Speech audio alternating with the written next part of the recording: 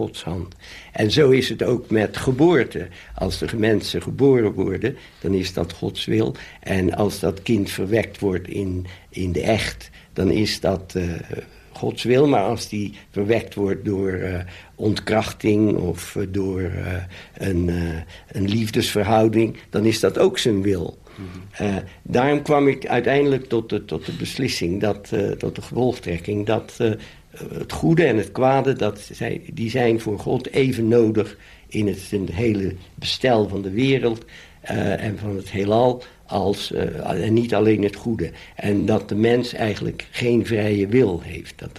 Hij schijnt een vrije wil te hebben, maar in werkelijkheid is dat niet zo. En als hij een keuze doet, dan heeft hij eigenlijk geen keuze. Dan kan hij alleen maar die keuze doen die hij doet. En daarom is het offer van Christus is helemaal niet nodig. Want waarom zou God dan Christus nodig hebben als hij zelf heel goed weet dat de kwade en het goede van hem komen? Dan heeft hij ook die verlossing niet nodig. Maar daardoor had u dus geen behoefte om te bidden in deze barre omstandigheden. En ik wil, en zo zeg ik vandaag nog, het enige gebed dat mij voorkomt juist te zijn, is te zeggen, uw wil geschieden. In hemel als op aarde. Omdat alles wat er gebeurt, is de wil van God. En daar moeten wij ons bij neerleggen. En die moeten wij aanvaarden zonder opstandigheid. Maar we moeten ook niet aan God bidden opdat hij iets doet voor ons, of dat hij iets doet tegen iemand anders in ons belang, want dat doet hij toch niet. Dat onze gebeden die kunnen niet zijn plan voor de wereld, voor het heelal, kunnen die niet veranderen. Hij kan niet op het gebed van iedereen ingaan, want dan komt er helemaal niks van terecht, wil ik maar zeggen. En dus bidden doe ik niet. Tenminste niet, nee, dat doe ik niet. Nee. En daar dus in die barre omstandigheden ook niet? Ook niet, nee, ook niet, nee. Nee, wat er gebeuren moet, dat moet gebeuren. En dat geloof ik ook vandaag nog net zo vast als ik toen geloofde. Maar ik heb nooit het geloof in God zelf verloren. Dat heb ik niet. Ik heb altijd gedacht dat er toch wel een oppermacht is. Hoewel misschien dat ik me meer agnostiek mag noemen dan gelovig. Want ik laat het toch wel een beetje open. Maar ik kan toch niet zien dat deze hele wereld en dit heelal en alles wat erin gebeurt, dat zomaar toevallig zonder enig plan en tot stand gekomen is. En dat daar helemaal niets, geen idee, helemaal niets achter zit. Dat vind ik erg moeilijk om dat aan te nemen.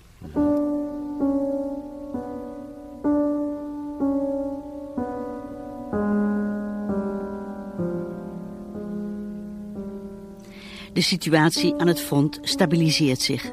En Blake wordt samen met de consul Holt, de gezantschapssecretaris en een Britse oorlogscorrespondent naar een verlaten Koreaanse boerderij gebracht. 3 keer per dag een kommetje rijst. 1 keer in de maand wat varkensvlees. En verder een hoop verveling. De enige afleiding vormen de levensverhalen. We vertelden allemaal ons leven aan elkaar. En dan konden we zien dat als we zo na 3 maanden waren we eigenlijk uitgepraat. En dan begonnen we weer opnieuw onze verhalen te vertellen. Of zekere verhalen die we dan wilden horen. En een van de dingen waar we steeds op terugkwamen. Want omdat we weinig te eten kregen en eigenlijk altijd een beetje hongerig waren. Als iemand dus een verhaal aan het vertellen was en daarin voorkwam dat hij ergens met iemand ging eten, dan werd het onmiddellijk het verhaal verder stopgezet. En dan moesten we precies weten en dan moest hij in details vertellen wat hij gegeten had. Welke lekkere dingen die daar allemaal... Masochisme is dat. Ja. En soms hadden we 's nachts van die hongerdromen. Dan droomde je dat je ergens in een restaurant of in een kamer was, waar er prachtige gerechten. En dan kon je zelf kiezen wat je hebben wilde. Maar daar waren zoveel gerechten dat je niet wist wat je kiezen moest. En voordat je koos was die droom Die was dan afgelopen. Maar ja, dat komt zo bij. En dan hadden wij natuurlijk veel politieke gesprekken over de toestand in Korea, over het communisme. En nu was het zo dat mijn chef, de gezant, zoals ik zeg, dat was een beetje excentrieke man. En die had de hele tijd in het Midden-Oosten gediend. En die had het Engelse keizerrijk in zijn grootheid gezien. Want hij was in Indië geweest, hij was in Indië begonnen als officier. En toen na de Eerste Wereldoorlog in Irak. Hij had ook gezien dat het Engelse keizerrijk als het ware uiteen begon te vallen. En dat was aan de ene kant, begreep hij dat wel. Aan de andere kant betreurde hij dat. Maar omdat hij een hele realistische man was, begon hij te denken, ja, wat komt er nu? Wat komt er nu? En wat is nu het volgende etappe in de geschiedenis van de mensheid? Dat koloniale systeem, dat zakt nu in elkaar, dat is heel duidelijk. Daar is niks aan tegen te doen. Maar wat komt er nu? En ik geloof dat hij naar de Sovjet-Unie keek met een zekere achting. Dat die Sovjet-Unie die wist dat dachten we toen, die wist dat Russische keizerrijk, dat net zo'n rijk was eigenlijk, net zo'n koloniaal rijk was het Engelse Rijk, die wist dat toch bij elkaar te houden. En die wist ook, wat op hem een grote indruk maakte, die wist ook min of meer de levensstandaard die in Rusland heerste te verspreiden, en dat is ook inderdaad waar, te verspreiden over die voormalige koloniale gebieden. Want ik zou maar zeggen, in Georgië, daar woonden de mensen eigenlijk nog beter dan in Rusland. Of misschien in Oezbekistan niet helemaal, maar toch was dat verschil tussen, ik zou maar zeggen, Indië en Engeland. Dat was hier veel kleiner tussen Armenië of Georgië of Dagestan of wat je maar wil, met Rusland. En vaak woonden de mensen hier, en dat heb ik zelf meegemaakt, vooral op het platteland, die leefden in slechtere omstandigheden dan de mensen in die voormalige koloniale gebieden. Dat was een feit. Maar goed, dat maakte allemaal een indruk op hem. En toen kwam er het volgende bij. En toen we verveelden ons, dat was duidelijk, dat kon ook niet anders. En daar konden we niks aan doen. Maar wij schreven voortdurend brieven aan de Russische, aan de Sovjet-ambassade in Pyongyang.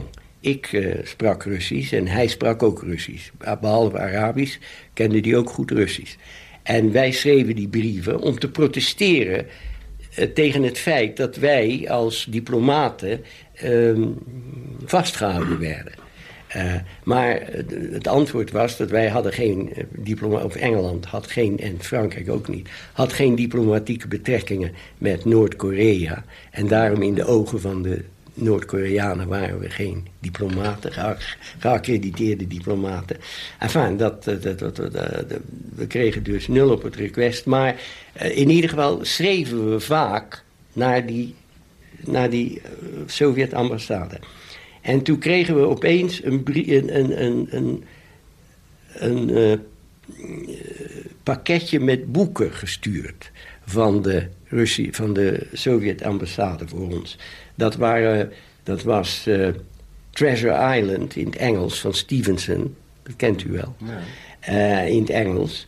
En dan was er het Kapitaal van Karl Marx.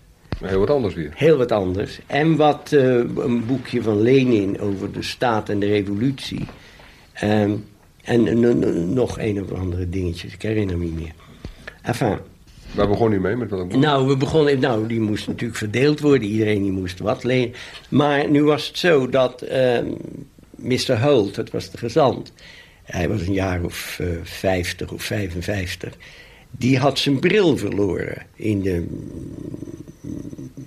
Toen we gearresteerd werden, had hij zijn bril verloren. En die kon dus niet lezen. Maar ik kon toen nog wel lezen zonder bril. En dus ik las hem voor. En dan gingen we daar aan de kant van het huis zitten. Het was zomer. En dan hadden we het Kapitaal in het Russisch. En dat ging ik hem voorlezen. En zo heb ik hem dat hele Kapitaal voorgelezen. En zelfs 2 maal. Maar natuurlijk sprongen daar uit dat gesprek... uit dat lezen sprongen daar natuurlijk gesprekken voor.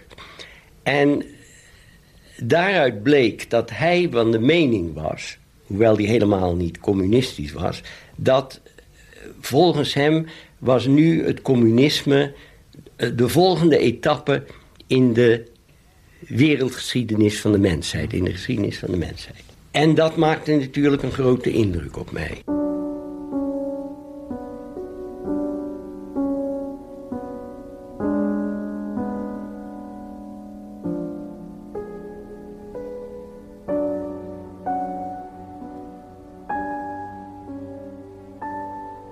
En dan is er nog iets wat Blake aan het twijfelen brengt. De Amerikaanse bombardementen op burgerdoelen. Hij wordt overmand door een schuldgevoel. Toen dacht ik, ja, aan welke kant sta je nou eigenlijk? En dan was het niet zo alsof ik een neutrale burger was... die eigenlijk nergens iets mee te maken had. Maar ik was door mijn dienst in de Engelse inlichtingendienst... was ik actief bezig, of zou ik actief bezig zijn... om dat Sovjet-systeem, waar ik nu toch wel veel achting voor begon te krijgen... en veel sympathie begon voor te krijgen... als een gevolg van al die etappes die ik doorgemaakt heb... en ook natuurlijk die oorlog, die deed daar natuurlijk veel toe bij... om dat allemaal heel erg aan te voelen... Ik bedoel, als ik nu in een flat in Londen had gezeten... dan was dat allemaal weer anders geweest. Maar dat ik voelde dat ik eigenlijk aan de verkeerde kant vocht... om het maar zo te zeggen. En toen was de volgende stap om te zeggen... ja, als ik nou denk dat ik aan de verkeerde kant vecht... dan moet ik eigenlijk, terwijl ik toch vecht... moet ik eigenlijk aan de goede kant vechten. En toen ben ik dan besloten... om mijn diensten aan de Sovjet-regering aan te bieden. Waarom niet aan de Chinezen of aan de Koreanen? Nou, de Koreanen, ik wist wel dat daar zouden ze eigenlijk niet veel mee kunnen doen... en niet veel aan hebben. En de Chinezen, ja... als Europeaan voel je je toch dichter staan bij de Russen dan bij de Chinezen. En u sprak de taal al. En ik sprak de taal en ik had dan die sympathie voor Rusland. Dus ik besloot mijn diensten aan te bieden aan de Sovjet-Unie, dat wil zeggen aan de Russen in de eerste plaats. U heeft nou een aantal argumenten aangegeven. Hoe rijpt zo'n beslissing? Ik bedoel, is dat... Ja, zo'n beslissing rijpt niet ineens. En ik zeg dat dit is eigenlijk het gevolg van iets wat al begon in Egypte... met die gesprekken met mijn neef. De andere dingen die ik noemde, de oorlog... De tijd in Cambridge met mijn veranderde ideeën over Rusland. Dan die belevenissen in Korea. Alles tezamen bracht me tot... En mijn gesprekken natuurlijk met Holt, met de gezant. Die hadden ook veel invloed op me. Alles tezamen bracht mij tot en het verlies van mijn godsdienst, dat was ook heel belangrijk vanzelf. Want dat was altijd iets geweest wat me tegengehouden had. Van het begin af aan. Ja, en wat u houvast in het leven gaf. En wat me houvast in het leven gaf. En nu had u een nieuw houvast? Ja, nu had ik misschien een nieuwe houvast nodig. Ja. En toen heb ik dat besloten. En toen heb ik, dat was nog niet moeilijk, omdat ik zei dat we al vaak brieven schreven aan die Sovjet ambassade. Dus toen heb ik eenvoudig een kort briefje geschreven. En die heb ik 's nachts aan die Koreaanse officier gegeven die ons bewaakte. Zodat niemand van de anderen, want we woonden allemaal erg dicht bij elkaar in 1 kamer, 2 kamers. Eén de Engelse, de andere de Franse. Heb ik die briefje aan hem gegeven. En gezegd dat ik iets belangrijks had mede te delen. En of ze mij zouden willen oproepen. Maar dat ze niet alleen mij zouden moeten oproepen, maar alle anderen toch ook. Zodat het geen verdachtenis zou wekken. En zodat het niet op zou vallen. Dat het niet op zou vallen, ja. Dat het niet op zou vallen. Nou, en toen na enige tijd werd dat gedaan. En toen werd Holt opgeroepen. En die werd dan naar dat stadje gebracht. Daar stond nog 1 of 2 huizen in een van die huizen. En daar werd hij door een Rus, een jonge Rus, werd hij nou niet ondervraagd, maar werd hij gevraagd wat zijn mening was over de oorlog. En toen was er, dat was net op het ogenblik, was er een soort van, dat heette de Stockholm-declaratie, heette dat, om de oorlog tussen Noord- en Zuid-Korea te beëindigen. En of hij daar zijn handtekening onder wilde zetten. En zo. Maar het was een heel vriendelijk gesprek. En er werd geen druk op hem uitgeoefend. En ik kreeg een maaltijd aangeboden. En toen kwam hij weer terug. Aan het eind van de dag. En vertelde ons alles wat er gebeurd was. En toen de volgende dag werd ik opgeroepen. En toen in plaats van die jonge Rus, was er een oudere Rus. En die wilde dan weten waarom ik dat briefje geschreven had en wat ik van plan was. En toen heb ik hem dat allemaal uitgelegd. En toen heeft hij me veel verschillende vragen gesteld. En toen hebben we daar ook samen gegeten. En toen, aan het eind van de dag, zei hij, nou ja, we zullen dat gesprek dan verder voortzetten. Maar toen ging hij dus weer terug. En toen werden alle anderen weer opgeroepen, behalve die 2 dames die dan bij ons waren. Die werden niet opgeroepen. En die kregen dan, die zagen dan die jonge Rus. En die spraken dan ook over die Stockholm-declaratie en over de toestand en over de oorlog. En wie er nou gelijk had en wie er geen gelijk had. En hun antwoord allemaal was, ja, wij zijn het misschien wel een beetje met je eens, maar wij kunnen geen declaratie ondertekenen, want wij zijn ambtenaren en zonder instructies van onze regering kunnen wij niks doen. En werd er ook geprotesteerd tegen het feit dat wij vastgehouden werden en zo. Maar dat ging allemaal op een vriendelijke toon. Er werd geen druk op ze uitgeoefend. En zo, op die manier zijn we, ik geloof, allemaal 4 maal opgeroepen.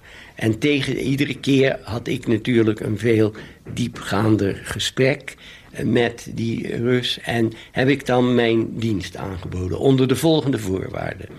Dat ik geen geld zou krijgen. Dat ik dat niet zou doen voor geld. Waarom niet? Nou, omdat ik dat niet wilde. Ik wilde geen winst daaruit. Ik wilde daar geen geld voor hebben. Ik wilde gewoon mijn diensten aanbieden om bij te dragen tot de opbouw van een nieuwe maatschappij.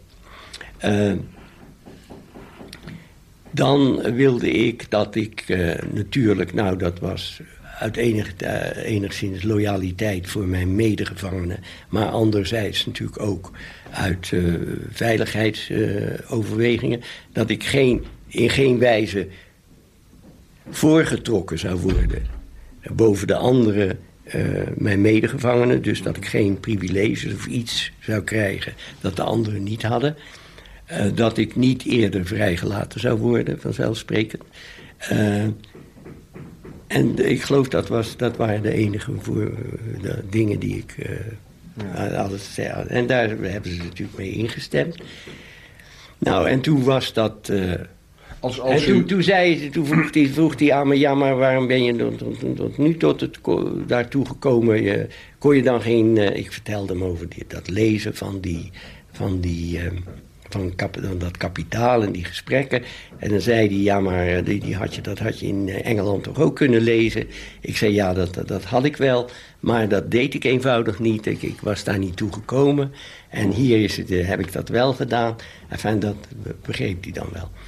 Nou, en toen zijn die gesprekken afgelopen. En toen verder hoorde ik niks meer. En toen hebben we nog, dat was in, ik geloof, de herfst van 51. En toen hebben we daar tot de lente van 53 nog gezeten.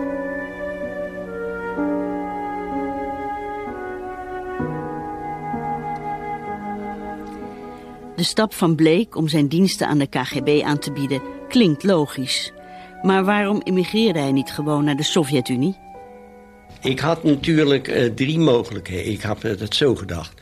Ik had, en dat zou misschien beter geweest zijn uit een zedelijk oogpunt. Ik had in de Sovjet-Unie kunnen blijven of in Noord-Korea kunnen blijven. Of in China kunnen blijven. Of kunnen vragen om te kunnen blijven. Om daar medewerken aan de opbouw. Maar ik wist dat ik geen bepaalde kennis bezat. Ik was geen ingenieur of iets zo, of een arts.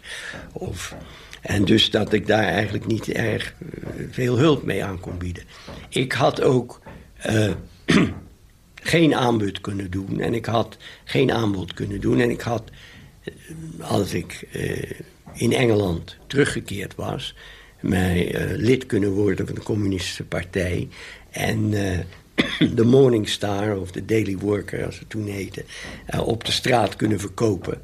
Maar ik begreep heel goed dat ik in mijn positie als medewerker van de Engelse inlichtingendienst, wiens hoofddoel het ondermijnen van de Sovjet-Unie was, heb ik heel goed begrepen dat ik daar natuurlijk een veel grotere en veel belangrijker bijdrage zou kunnen brengen als ik dat deed. Wist uw moeder ervan? Nee, natuurlijk niet. Niemand wist ervan. Nee, natuurlijk niet. Dus toen ben ik dan, Uw moeder wist wel dat u voor de Britse geheime dienst werkte? Ja, dat wist ze wel. Nou, of ze dat nou wist, kijk, we moesten voor de mensen die voor de Engelse geheime dienst werkten in Londen en zo, die moesten zeggen dat ze voor buitenlandse zaken werkten. Ja. En als ze in het buitenland waren, dan waren ze altijd aan een ambassade verbonden. Dus dan waren ze diplomaten. En ik was vice-consul in Seoul. Dus mijn moeder dacht inderdaad dat ik vice-consul was en dat ik bij de buitenlandse zaken werkte. Ja. En ze had daar eigenlijk geen reden voor om dat te betwijfelen. En ik sprak daar ook nooit over. Nee. En toen... U ging terug? In maart 1953 stierf Stalin. En onmiddellijk daarna voelde je de verandering. En werden die onderhandelingen in Panmunjom werden weer opgenomen. En was het duidelijk dat er een wapenstilstand gesloten zou worden. En toen werden wij in begin april... al in midden maart werden we naar Pyongyang getransporteerd. Per vrachtauto, de Franse en de Engelse. En de anderen die bleven daar nog, maar daar hadden we helemaal geen verbinding meer mee met die andere geïnterneerden. Wij woonden helemaal afzonderlijk, wisten zelfs niet waar ze waren. Maar die zijn toen kort daarop ook vrijgekomen. En toen zijn we naar China gebracht van Pyongyang. Toen werd gezegd dat we vrijgelaten werden. Daar zijn we door 2 medewerkers van de Sovjet-ambassade in Peking opgevangen. En toen met de trein naar de Sovjet-Unie. En op de grens bij Siberië op de grens van Siberië, daar werden we weer, ieder van ons afzonderlijk ondervraagd door Russische, over Sovjet, douanebeambten. Of grenswachten liever. En ik werd weer afzonderlijk genomen, zodat het net leek of ik net zoals die anderen ondervraagd werd, maar in werkelijkheid. En dat die ondervraging, had eigenlijk helemaal niks om het lijf. Maar dat was dan om mij gelegenheid te geven om met de man te spreken die ik zou ontmoeten in het Westen. Die uw contactpersoon zou worden? Die mijn contactpersoon zou worden. En nu had ik het volgende gevraagd. Dat ik het prettig zou vinden als mijn eerste contact plaats zou vinden in Nederland. Omdat daar voelde ik me toch meer thuis. En omdat ik daar gedurende de bezetting in de ondergrondse had gewerkt en goed de atmosfeer kende en alles goed kende, dat ik me daar meer zeker voelde van of er nou een gevaar dreigt of zo. Want natuurlijk het eerste contact, dat is altijd een beetje, daar ben je altijd een beetje bang voor, dat is allemaal. Maar was er in Nederland ook niet gelijk kans op een grotere herkenning? Of? Nee, er was niets aan me te herkennen. Ik was toch een Engelse bij de inlichtingendienst, dat wist iedereen. Oh nee, dat wist niet iedereen, maar de mensen in de Nederlandse inlichtingendienst, die wisten dat. Niet waar? Dus die wisten wie ik was. Dus dat was niet erg. Maar herkenning, ik weet niet waarom, maar in ieder geval dacht ik dat ik me zekerder zou voelen in Nederland. En toen waren ze het daarmee eens. Toen kwamen we dan hier in Rusland aan, hier in Moskou aan. Daar werden we ontvangen door de Engelse ambassadeur, die wachtte ons op het station. En toen kwam er een speciaal vliegtuig, daar was toestemming voor gevraagd om ons, een RAF-vliegtuig, om ons naar Engeland te vliegen. En daar was een grote welkomst. En daar was mijn moeder. En toen ging ik naar huis en dat was allemaal erg gezellig. En toen kreeg ik vanzelfsprekend een paar maanden vakantie. En toen ging ik ook gedurende die vakantie met mijn moeder naar Nederland. Ja, naar mijn tante, die woonde in Rotterdam. En daar logeerde ik. En gedurende die tijd, dat had ik natuurlijk van tevoren al geregeld, zou ik dan mijn eerste contact hebben met mijn Russische contactpersoon, ja. En dat zou dan in Den Haag zijn, ergens aan het eind van de Laan van Meerdervoort, in een plantsoentje. En dus daar ging ik heen. En daar wachtte die op me. Dat was diezelfde man die ik aan de Sovjetgrens had ontmoet. En we hadden ieder een krant bij ons. Ik geloof de Nieuwe Rotterdammer. En daar stond net op, met grote hoofdletters, dat Beria gearresteerd was als een Engelse agent. Een agent van de Engelse dienst. Enfin, wij zaten daar samen op een bankje en we hebben gepraat. En toen kon ik geloofde dat natuurlijk niet. Ik begreep heel goed dat hij geen Engelse agent was. Maar iedereen werd dan ervan beschuldigd. Ja. Dat weet u zelf ook. En toen kon ik toch niet nalaten om tegen hem te zeggen, ja, wat moeten we hier nou mee? Als hij een Engelse agent is, dan zal ik niet lang voor jullie kunnen werken. En toen kon je zien dat hij zich niet erg op zijn gemak voelde. Maar toen zei hij, ja, dat moest ik dan niet letterlijk opnemen en zo. En dat was dan eigenlijk niet het geval, maar dat werd dan zo gezegd. En dat legde hij dan uit. Maar ik geloofde het ook niet, dus gingen we gewoon met ons werk door. Maar toen heeft hij mij dan overtuigd dat het toch wel makkelijker zou zijn voor hem en voor mij als we elkaar toch in Engeland zouden ontmoeten en ik niet iedere maand of iedere 2 maanden naar Nederland moest komen om daar. Nou, en dus dat hebben we toen gedaan. Maar zet u dat niet aan het twijfelen als Beria Engelse agent van wat voor systeem is dat in vredesnaam? Nou ja, ik begreep natuurlijk wel dat een beschuldiging was. Maar zoals ik zeg, op dat ogenblik, in die tijd, geloofde ik nog dat het doel de middelen heiligde. En dat als dat nou nodig was, ja, dan moest dat zo gezegd worden. Dat dacht ik toen wel. Hoewel ik het niet geloofde dat het zo was. Als uiteindelijk maar die betere socialistische maatschappij bestaat. Die betere maatschappij, dat die hier gebouwd zou worden, opgebouwd zou worden. En dat daarom vele van die maatregelen, hoewel ik toen absoluut niet wist van alles wat er hier gebeurd was.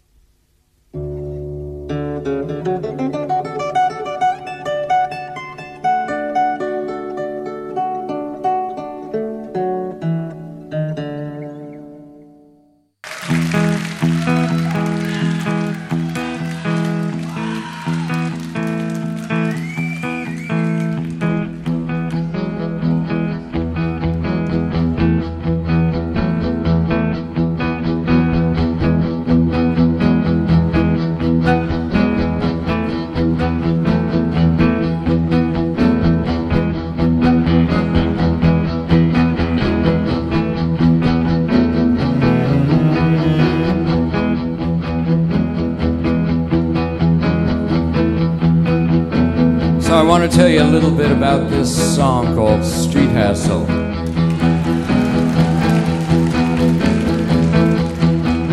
I wanted to write a song that had a great monologue set to rock. Something that could have been written by William Burroughs, Hubert Selby, John Rishi, Tennessee Williams, Nelson Algren, maybe a little Raymond Chandler. You mix it all up and you have Street Hassle.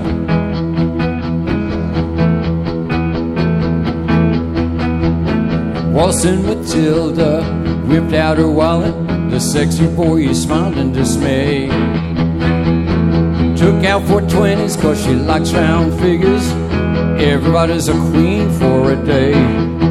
Oh baby, I'm on fire. Don't you know how I admire your body? Why don't we slip away? Although I'm sure you're certain it's a rarity, me flirting. Sha-la-la-la that way. Sha-la-la-la, sha-la-la-la-la. Hey babe, why don't we slip away?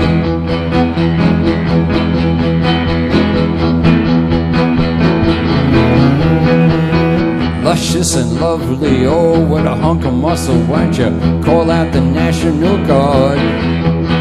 She creamed in her jeans as he picked up her knees from off of that Formica top bar. And cascading slowly, he lifted her, holding and boldly out of this world. Despite people's derision, he proved to be more than a diversion. And then sha-la-la-la-la later on. Said sha-la-la-la, he entered her slowly and he showed her where he was coming from. And then sha-la-la-la-la, he made love to her gently. It was like she'd never ever come.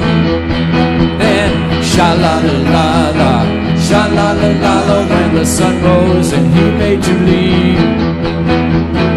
Sha-la-la-la-la, sha-la-la-la-la, neither one regretted a thing.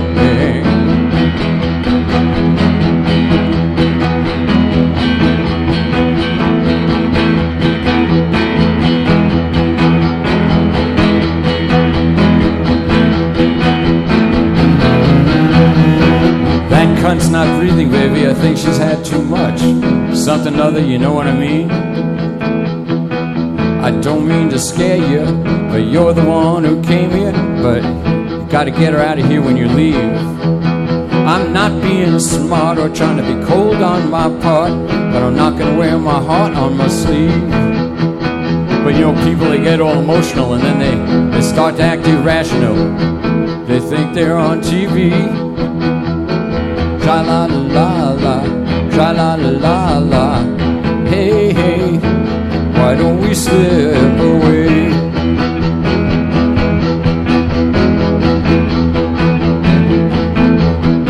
You know, I'm really glad that we met, man. I'm really glad that we got talking. Really wish there was a little more time that we could speak, but it could turn into some kind of a hassle. You gotta explain to a cop how it is your old lady got stiff.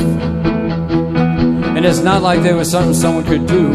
Somebody could have helped her, and if there was, baby, I would have been the first. But you know, it's a universal truth. Somebody turns that blue, you know the bitch you'll never fuck again. So grab your old lady by the feet, you take her out to the darkened street. Tomorrow morning she's just another hit and run. Hit and run, hit and run, hit and run. Some people ain't got no choice, they can't even find a voice to talk what they could call their own. So the first thing that they see takes them around the beat. Well, they go ahead and they follow it. You know what that's called? Bad luck. 1, 2, 3, 4.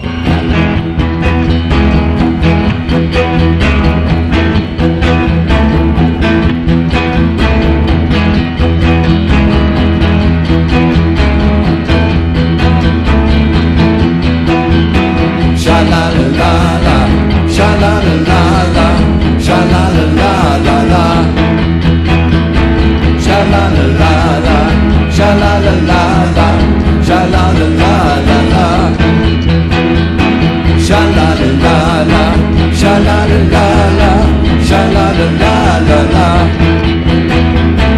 sha-la-la-la-la, sha-la-la-la-la, sha-la-la-la-la-la.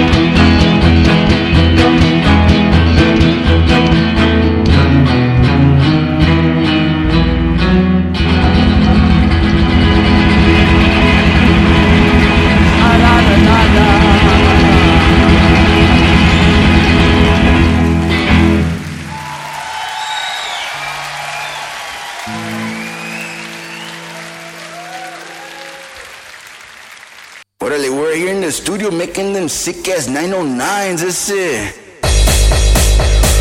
Ready for some East Coast terror. Get ready for some East Coast terror. Get ready for some East Coast terrorists. Get ready for some East Coast terror.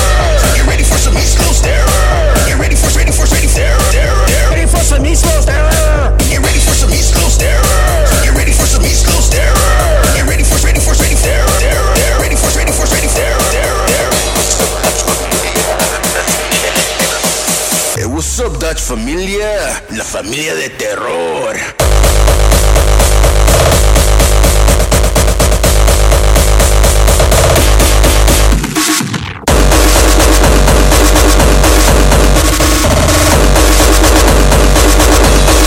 Fuck you, puto!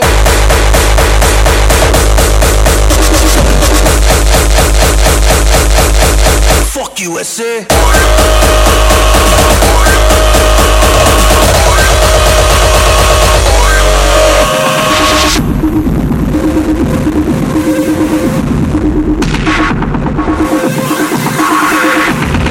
Hey, fuck that shit, ese, nobody fucks with my familia, eh? Fucking terror familia forever, Holmes.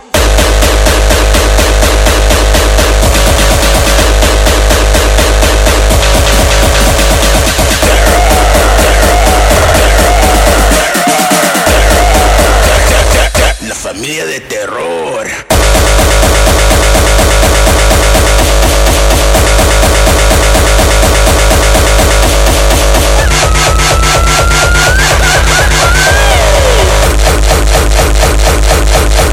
Fuck you, puto.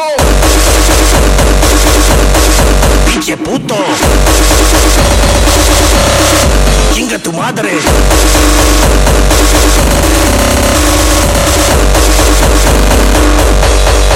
Fucking terror!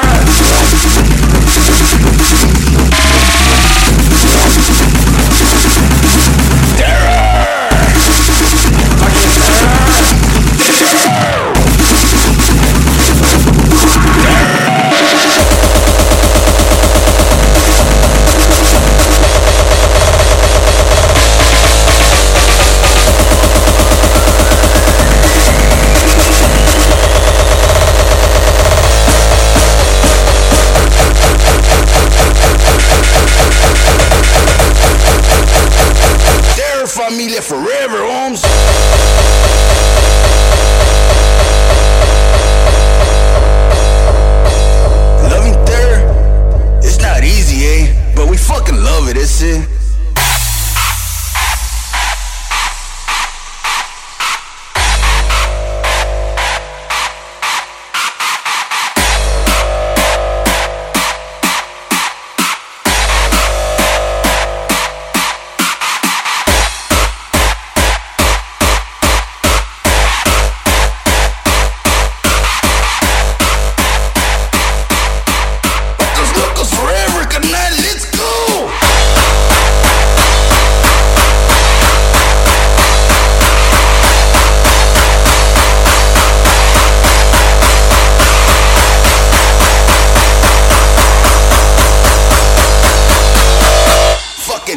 Familia forever, homes.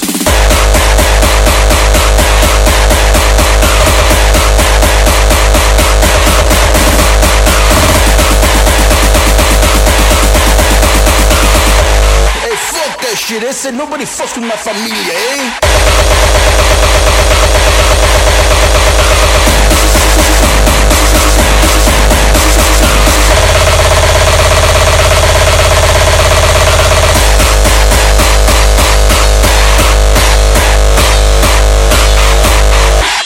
Familia de terror.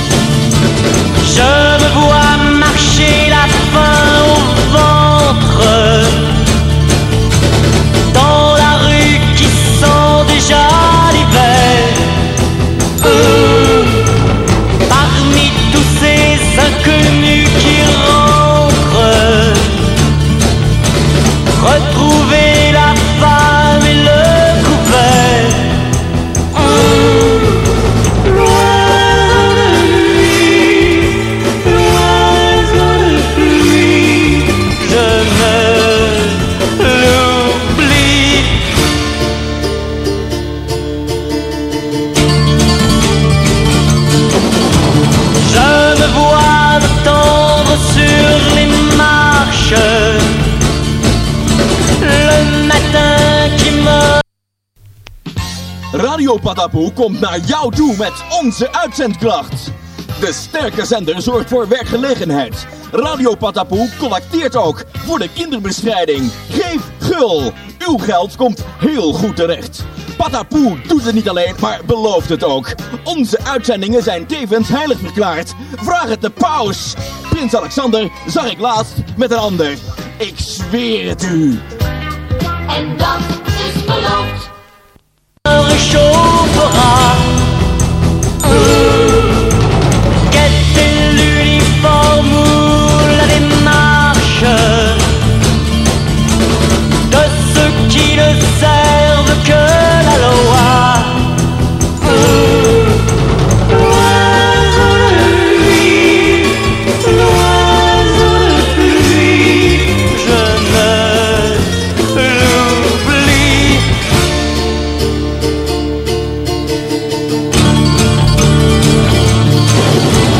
Et je vois aussi couler des larmes. Toi qui vas danser avec le jour. Mais il valait mieux rompre le charme que de laisser croire à notre amour. L'oiseau de pluie, l'oiseau de pluie, je ne l'oublie. L'oiseau de pluie, l'oiseau de pluie, je ne l'oublie pas.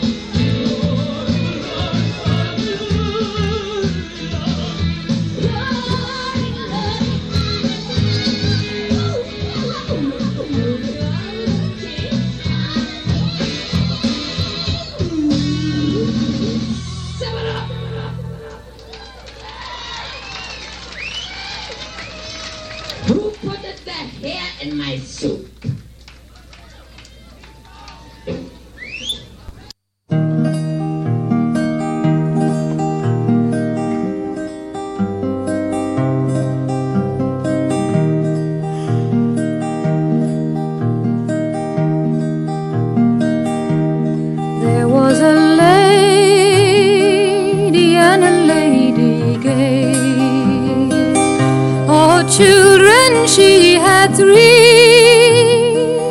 She sent them away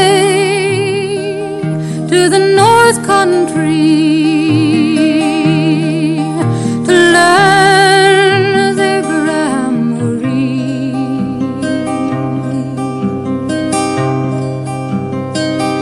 They'd not been gone but a very short time, scarcely 3 weeks and a day, when death, cruel death, came harkening along and stole those babes away.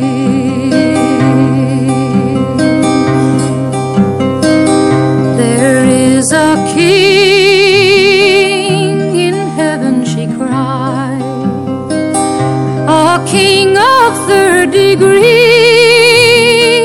Send back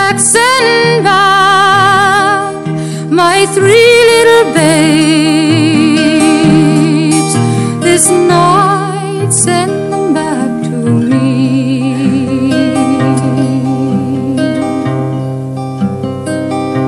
She made a bed in the uppermost room. On it she put a white sheet, and over the top a golden spread, that they much better might sleep. Take it off, cried the older one. Take it off, cried he, for what's to become of this wide wicked world, since sin has first begun.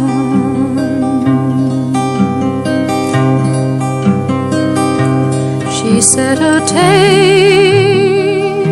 of linen fine, on it she placed bread and wine. Come eat, come drink, my 3 little babes. Come eat, come drink of mine. We want none of your bread, mother, neither do we want your wine, for yonder stands our Savior dear. To him we must resign. Green grass is over our heads, mother, cold clay is over our feet, and every tear you shed for us, it wets our winding sheet.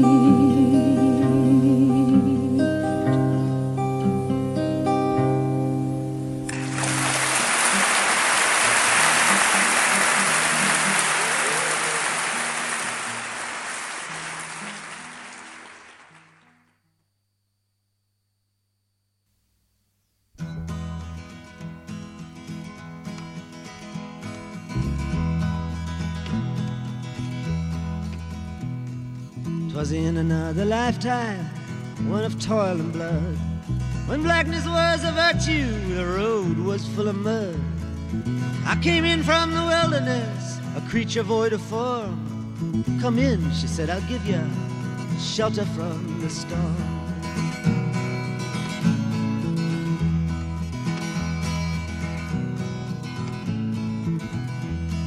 And if I pass this way again, you can rest assured I'll always do my best for her, on that I give my word. In a world of steel-eyed death and men who are fighting to be warm, come in, she said, I'll give ya shelter from the storm.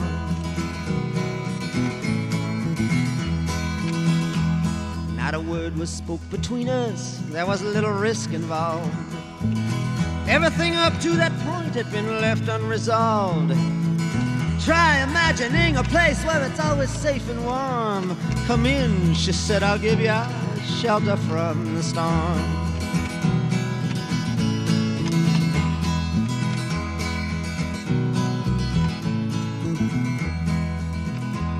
I was burned out from exhaustion, buried in the hail, poisoned in the bushes and blown out on the trail.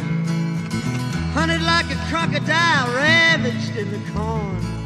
Come in, she said, I'll give you shelter from the storm.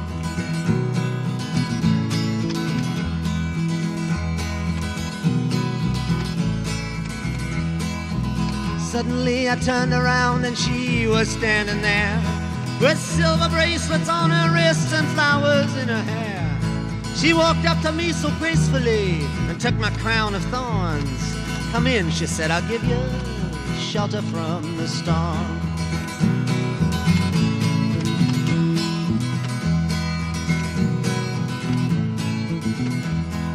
Now there's a wall between us, something has been lost.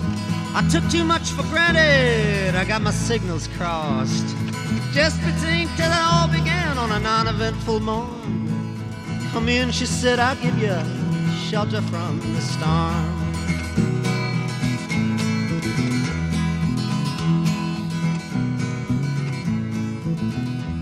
Well, the deputy walks on hard nails and the preacher rides a mount. But nothing really matters much, it's doom alone that counts. And the one-eyed undertaker, he blows a feudal horn. Come in, she said, I'll give ya shelter from the storm.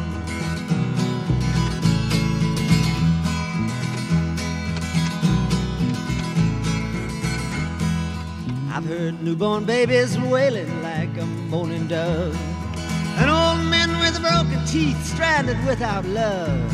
Do I understand your question, man? Is it hopeless and forlorn? Come in, she said, I'll give you shelter from the storm.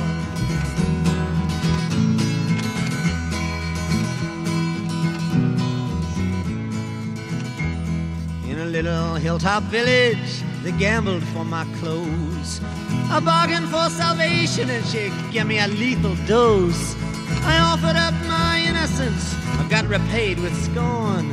Come in, she said, I'll give you shelter from the storm.